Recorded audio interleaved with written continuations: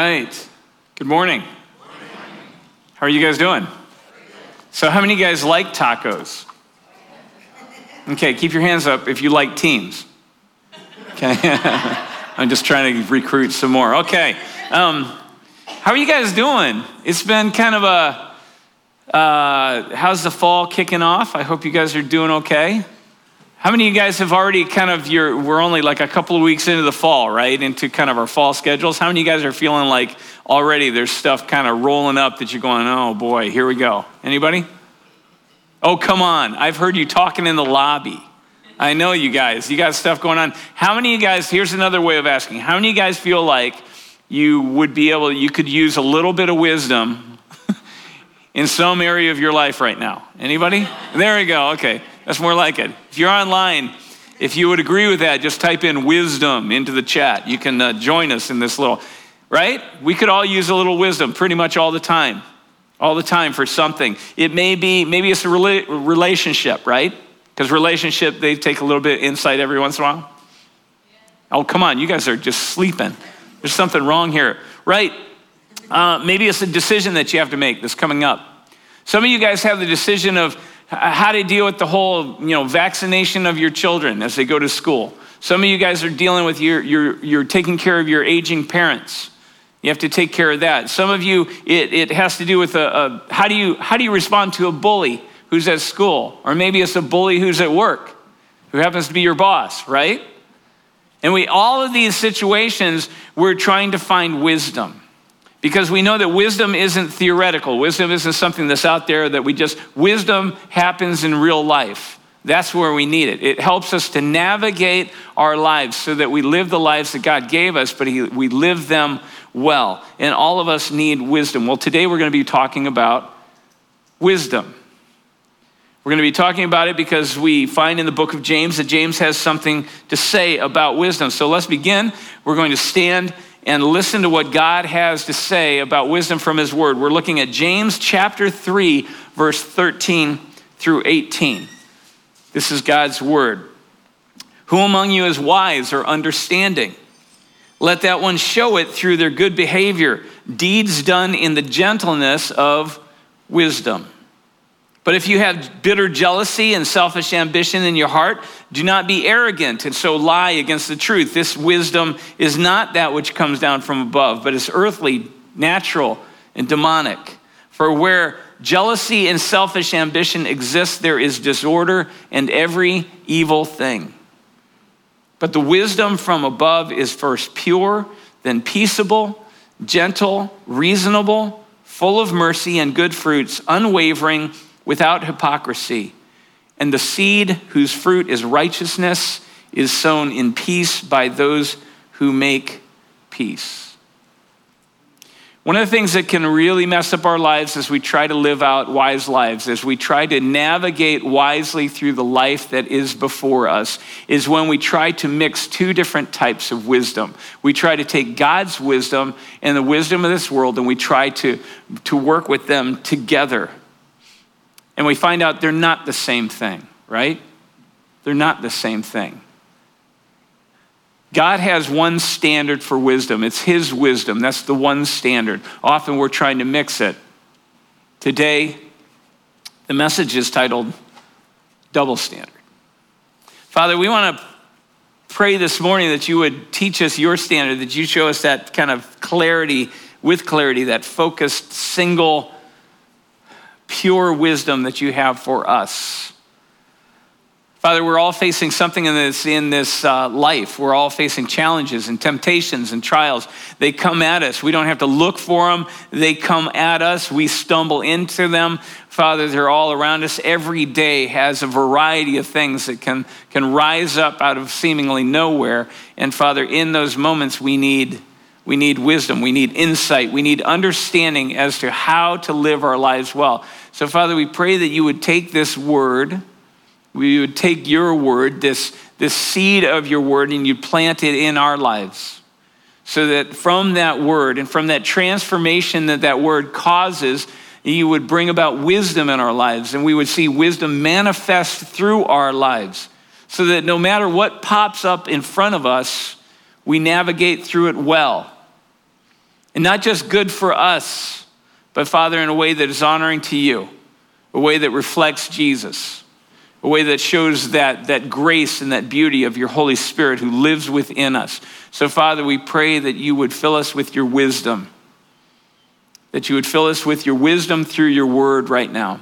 Holy Spirit, come and speak to us and fill this place.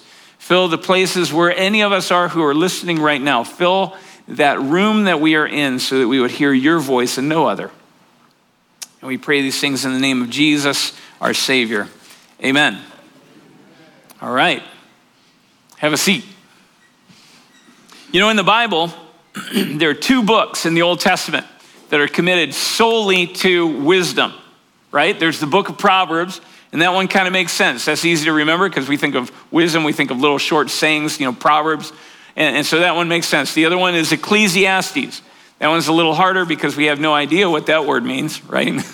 And we don't, but those 2 are the books. And they're filled with wisdom. And like I said, wisdom is for everyday life. So these are filled with wisdom for life. Proverbs 27:1 says, don't boast about tomorrow because you do not know what that day will bring. Pretty wise saying. Proverbs 14:12, there's a path that can seem right to a person, but that can end up in death. Proverbs 18:12, pride comes before a fall. Some of these we've heard. Ecclesiastes 3:1-8. There is a time for everything and a season for every activity under heaven. Time to be born, a time to die, a time to plant, a time to uproot, and it goes on. Ecclesiastes 4:9-12 says 2 are better than 1 because 2 get a better return for their labor, and it goes on. It ends up with, and you know what, a cord of 3 is not easily broken. Wisdom. Just everyday wisdom. And usually that's what we think of when we think of wisdom, don't we? We think of this short, sagely saying, right, that sums up all of the answer very succinctly. The answer to those big questions we have about life, and it sums it up in a memorable way. Usually it's found on a poster, right? But is that all there is to wisdom? Well, kind of. I mean, think about it. By the time you can answer one of the big questions of life, and you can answer it in a short way that's memorable, by the time you got it down to that, you've probably wrestled with that thing for quite a while. You probably have some wisdom about it, right? By the time you can really narrow it down and say, this is the question, this is the answer, you know some things. But what about those times when those short answers don't work? What about those times when you don't have the time? You don't have enough time. What about those times like those things we were talking about at the beginning of this message? What about those times when we don't have 2 years to wrestle out an answer so we can say it in a short, kind of pithy way and put it on a poster? What about those times when we need the wisdom right then in our lives because we have something right up in front of us? We saw a couple of weeks ago that in the book of James is writing this letter to a group of people that they're facing some stuff. They're facing some stuff and it is imminent. They need some answers right now. They don't need 2 years down the road to be able to come up with a short way to give the answer to their question, because some of them were being harassed about their faith. Some of them were even being persecuted. Some of them were threatened with their livelihood. Some of them were even threatened with their lives. And they didn't need a short, easy to remember saying. They needed wisdom. They needed to know how to navigate through this part of their life. And for the most part, that's what we need, don't we? That's what we look for in real life. We look for those answers that will help us in that moment when we need it. So what is wisdom if it's not a pithy saying on a poster? What is it? And where do we find that kind of real wisdom? Well, that's what James is talking about in chapter 3. And so in chapter 3 of his letter, here's Jesus' brother, James, and he's writing to us and he's telling us that wisdom is actually something that is not simply written down. It's not something that's simply spoken. Wisdom is watching how a life is lived out. It is a life that's lived well. That's where you truly see wisdom. And James says when we talk about wisdom, what we call wisdom, there's usually 2 types. There's God's wisdom, and then there's this thing called the wisdom of this world. And the way he describes it, he says it's earthly, it's natural, it doesn't come from above, it's demonic.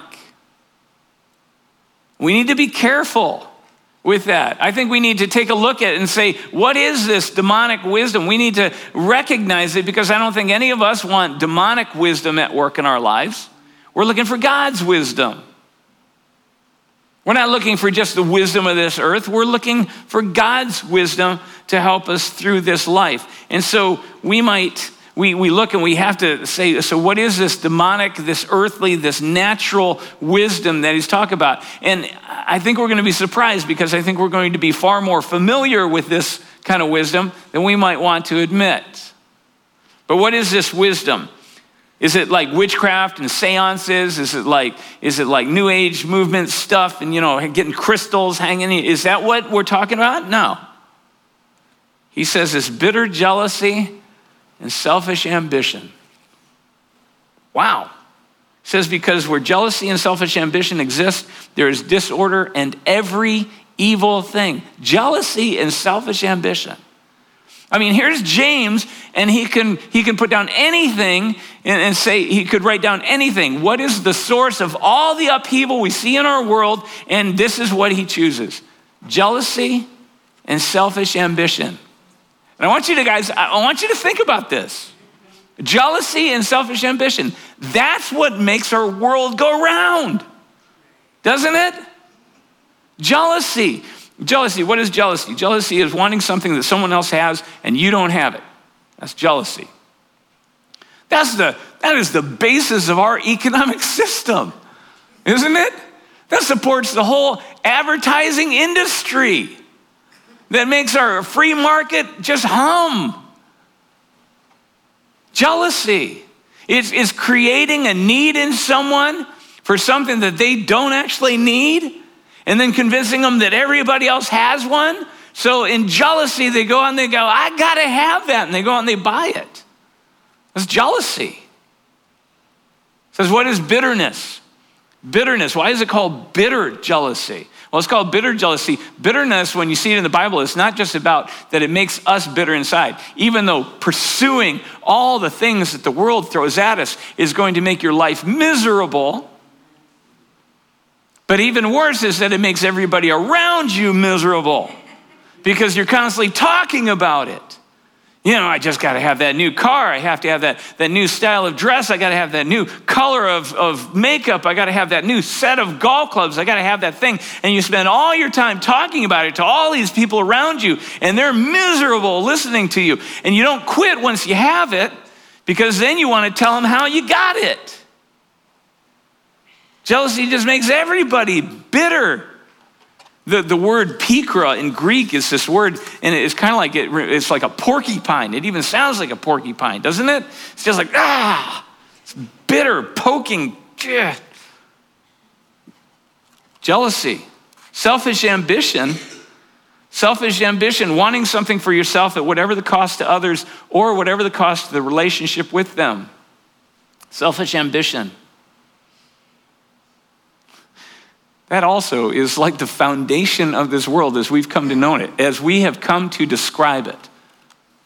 Wasn't it Darwin who showed us, and Nietzsche who drove it home, that this is a dog-eat-dog world, right? Where only the strong survive? And that you have to grab hold of and keep for yourself because nobody else is watching after you, right? Selfish ambition.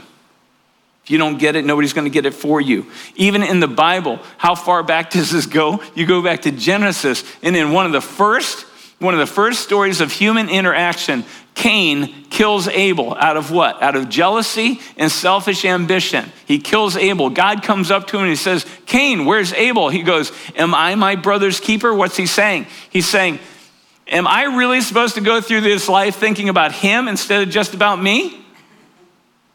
That's how far back it goes. It goes back to the beginning. Selfish ambition. And lest we think that we're above all that, let me ask us, not just you, us, some questions. Have we ever withheld some detail about an opportunity or a job or a competition from another person because we knew that if we told them everything, they might win? They might get that job. They might succeed in a way that we didn't get to. That's selfish ambition. Have we ever ripped into someone's character or motives or even just their appearance in order to get others to like us better? Or to get them onto our side in an argument? Or to get them onto our team or into our faction on Facebook? Have we ever torn someone apart, even for the most self-righteous kind of reasons? That's selfish ambition. Have we ever taken a job, advancement, a promotion that was at a cost to our family or a cost to coworkers or cost us the ability to pursue something that we knew that God was calling us to pursue, either in our own life or the life of another, because that is selfish ambition. And that's the wisdom of this world. And you guys, we've all done this stuff, haven't we? We've all done this stuff. And it has caused disorder and disruption and dysfunction, and with it comes every evil thing. And that's the wisdom that the world has to offer us. Over against this, James places God's wisdom. And he says God's wisdom looks like this. First, it's pure. Then it's peaceable. It's gentle. It's reasonable. It's full of mercy and good fruits. It's unwavering. It's without hypocrisy. You know the hardest one in that list to actually live out is that first one, is that pure one. Because when he says is pure, he's not talking about a moral purity. He's not talking about this ethical purity of our life. What he's talking about is that this wisdom has to come in an undiluted, a pure form, like pure water versus diluted water. And you go, well, what would that water be diluted with? Well, we tend to want to dilute God's wisdom with the wisdom of this world, right? But God has said, you know what? It's not my wisdom with a little bit of jealousy and selfish ambition mixed in. No, it's either all or it's not mine, right?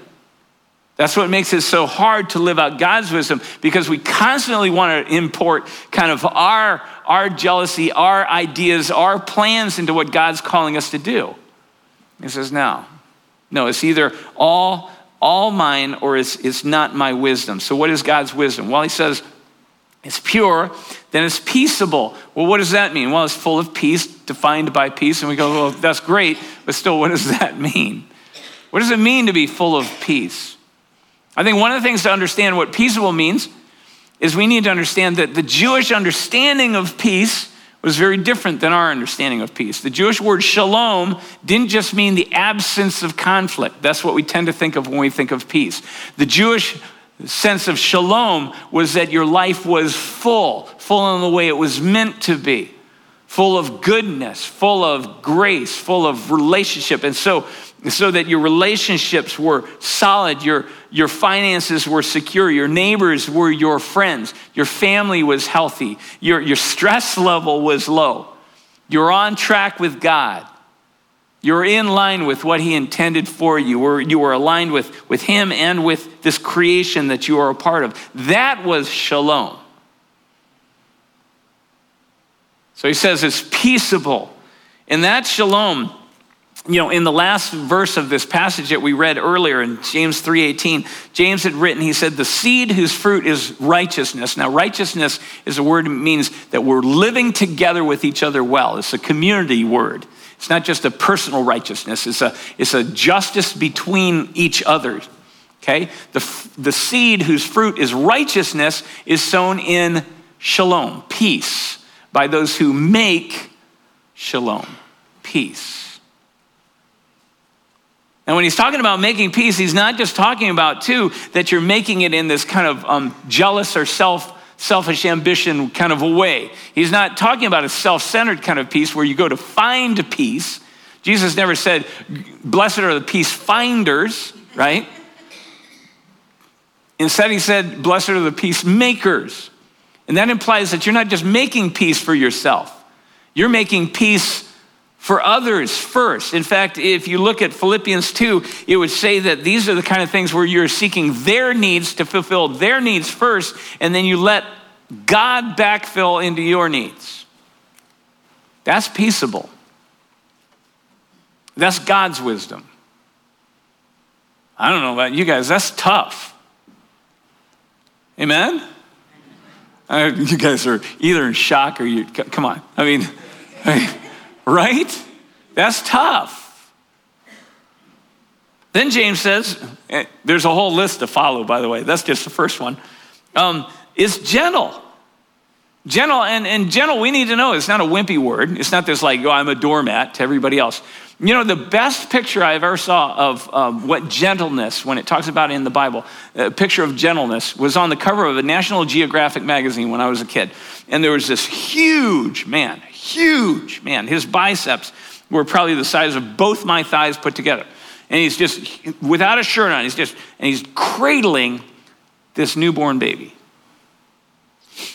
That's gentleness.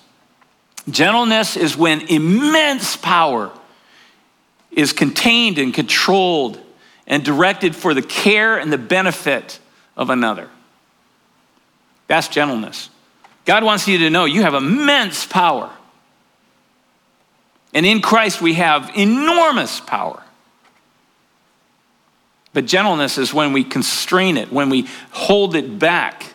Gentleness is when Jesus puts aside his power and his right. He would have been in the right to just completely wipe humanity off the face of the earth when we sought to kill him. But he put that aside and instead laid down his life so that we would be saved. That's gentleness. It says God's wisdom is gentle, reasonable. Literally, this word means to be easily entreated, to be reasoned with. So if you have an offense to someone, that they can easily come to your face and seek forgiveness, that they can seek reconciliation. It's willing to yield in an argument. You think you have a great point, but you're willing to yield. And why would you do that? The basis of this is what we might call empathy. It's where people in relationships, they actually take precedence over the issues or the facts of the matter, where you would easily put aside your judgment for the good of someone else. Do you hear a theme coming through this? Wisdom for the good of someone else. For the good of someone else. Instead of selfish ambition, for the good of someone else. Full of mercy and good works, good fruits, good results that are worked towards their good. Unwavering, so that you don't change in your pursuit of this character. You don't change in your pursuit of these ends, and without hypocrisy. Hypocrisy is where you show the same face no matter what the situation. You're the same person that shows up on Sunday morning as you are the person that shows up at work on Monday morning, same person who arrives home after a day of work on Monday night, without hypocrisy. Pure wisdom of God. So here's the question we should be asking ourselves. So how are we doing with that? Right? It's hard. It's tough. And I want to tell you something, that even if we all sat in this room or we're at home and we're listening to this and we say, you know what? From this point forward, I'm going to resolve and all the intention in the world to start doing better, to start working harder at living out God's wisdom. You know what? We'd still fail. And we would fail especially because there's still one key that's missing. It's like the key that unlocks our ability to live out this wisdom. And it's actually found in the first chapter of James in verses 5 through 8. James 1, 5 through 8. Listen to these words. If any of you lacks wisdom, that's what we're talking about. And he's writing to these people that are going into these hard times. He says, you know, you got challenges, you got hard times, you got trials and temptations that you're facing. If any of you lacks wisdom, if any of you lacks the knowledge and the insight to be able to actually navigate your life well, ask for it from God. That sounds easy enough. Who gives to all generously and without reproach, without hesitation. without counting up a tally to see if you deserve it or not, without any reservation, God will give it. And it will be given. But ask in faith without any doubting, because the one who doubts is like the surf of the sea that's driven and tossed by the wind. And that person ought not expect to receive anything from the Lord, being a double-minded and unstable person in all their ways. So he says, if you lack wisdom in your life and you really need it, ask God. And he, without hesitation, will give it to you. Why? Because actually this verse, it says, ask the giving God. That's what he does. It is part of who he is. He's not holding back stuff to teach us a lesson. He's not holding back. He says, ask of the giving God. He's not holding back stuff because that's in his nature. No, he is the giving God. So ask of him and he'll give it to you. But he says this, but ask without doubting. That word doubting, it's an interesting word because what it means is that you have two things that you're looking at and you're not landing on either one of them, right? You have two desires that you're looking at and you're not landing on either one. You have two beliefs and you're not landing on either. You're kind of hovering in between. And he says, if you're doubting, because faith lands, faith believes, locks in. But this doubting, it just kind of hovers, kind of goes back and forth. And he says, if you're doing that, don't expect to receive anything. Now you go, how are we doubting? Well, let me ask you, when you go to God and you're asking him for wisdom, you're asking him to help you in some kind of a challenge, right? It can be anything, something that you're trying to do, something. Isn't it true that we will try to get him to come with all his power and wisdom? You know, in Revelation, it says that God holds in his right hand, he holds power and wisdom and majesty and authority, all these things, they're together. They're his to give. Now we want all of that, but we want him to back our plan, right? I got a good plan, God, come in. I don't want to hear your wisdom, really. I just want your stuff. That's hovering.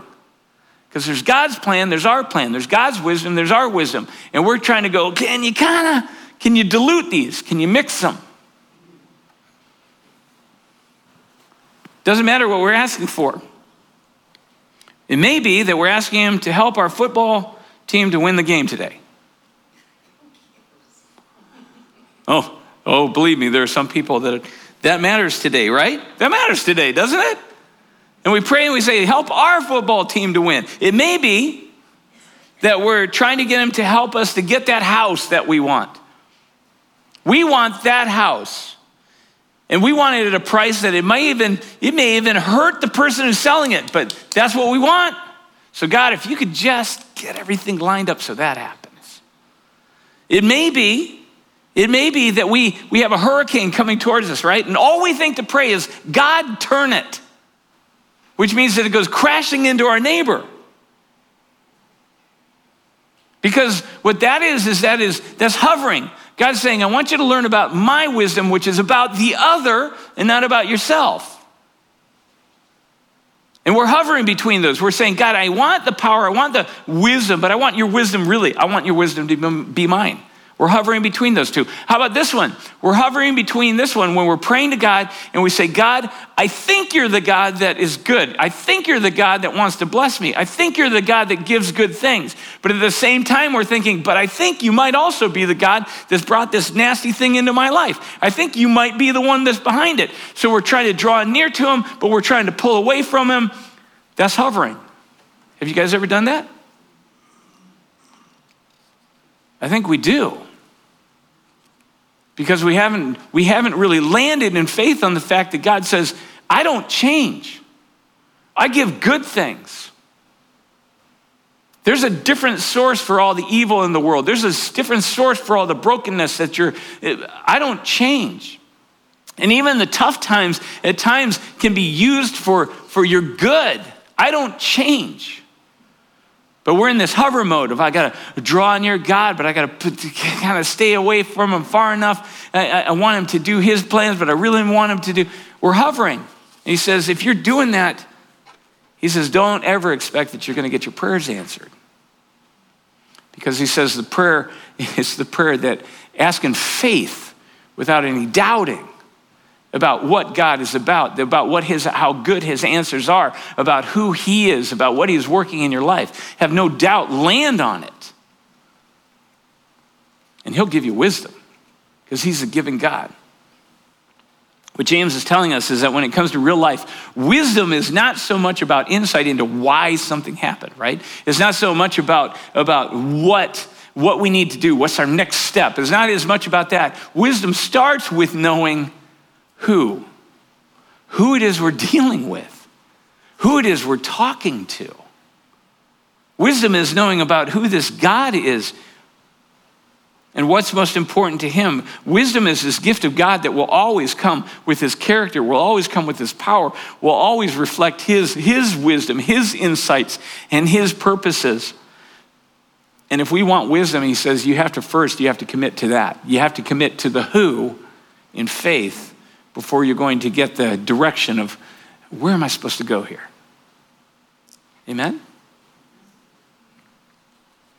So how can we do that? Let me get back to this. How many of you guys would say that you need a little wisdom in some area of your life? Right? Okay, so how do we do that? How do we do that? First of all, ask God for it. Ask God for it in faith. So ask God for it in faith. But second, I have competition somewhere. Sorry, Sue. It's just voices from the congregation. When you guys start talking back, it'll cover those things a little bit better. But first thing, ask God for it and know that in faith that he will give it. He is a giving God. Second, check your heart. Check your heart. Check your heart. If you find that jealousy and selfish ambition are driving this request that you have, if you find that is involved in any of it, you might want to rethink your request, right? You might want to rethink what you're asking for. In fact, you might want to start a little bit more simply and go back and say, God, help me to have wisdom to know what I should even be asking for. That might be a better prayer, right? So first, ask God, no question. God, I need wisdom. Second, check your heart. Make sure that the selfish ambition and jealousy aren't a part of it. But then third, check your heart again. Check your heart again. And check your heart again to make sure that when you're asking in faith and trust that you know who it is that you're talking to. Are you talking to the God of the Bible?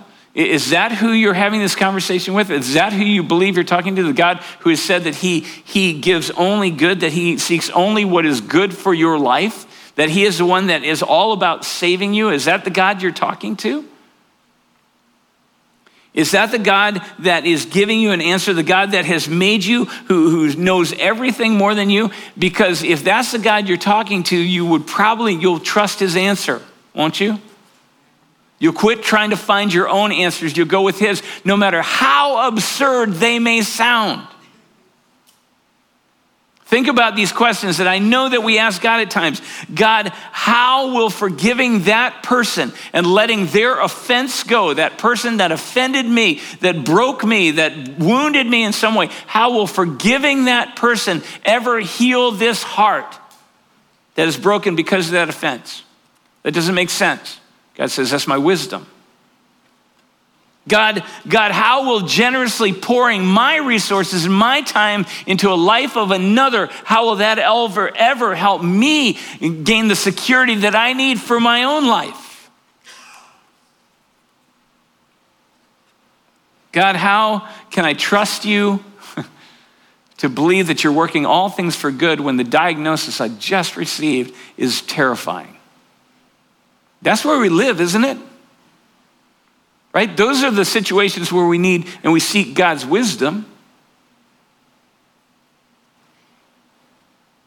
God says, will you ask for it? Will you check your own motives? But will you make sure that you're trusting me? that you're asking in faith. That I am the God that has always been. I will not change.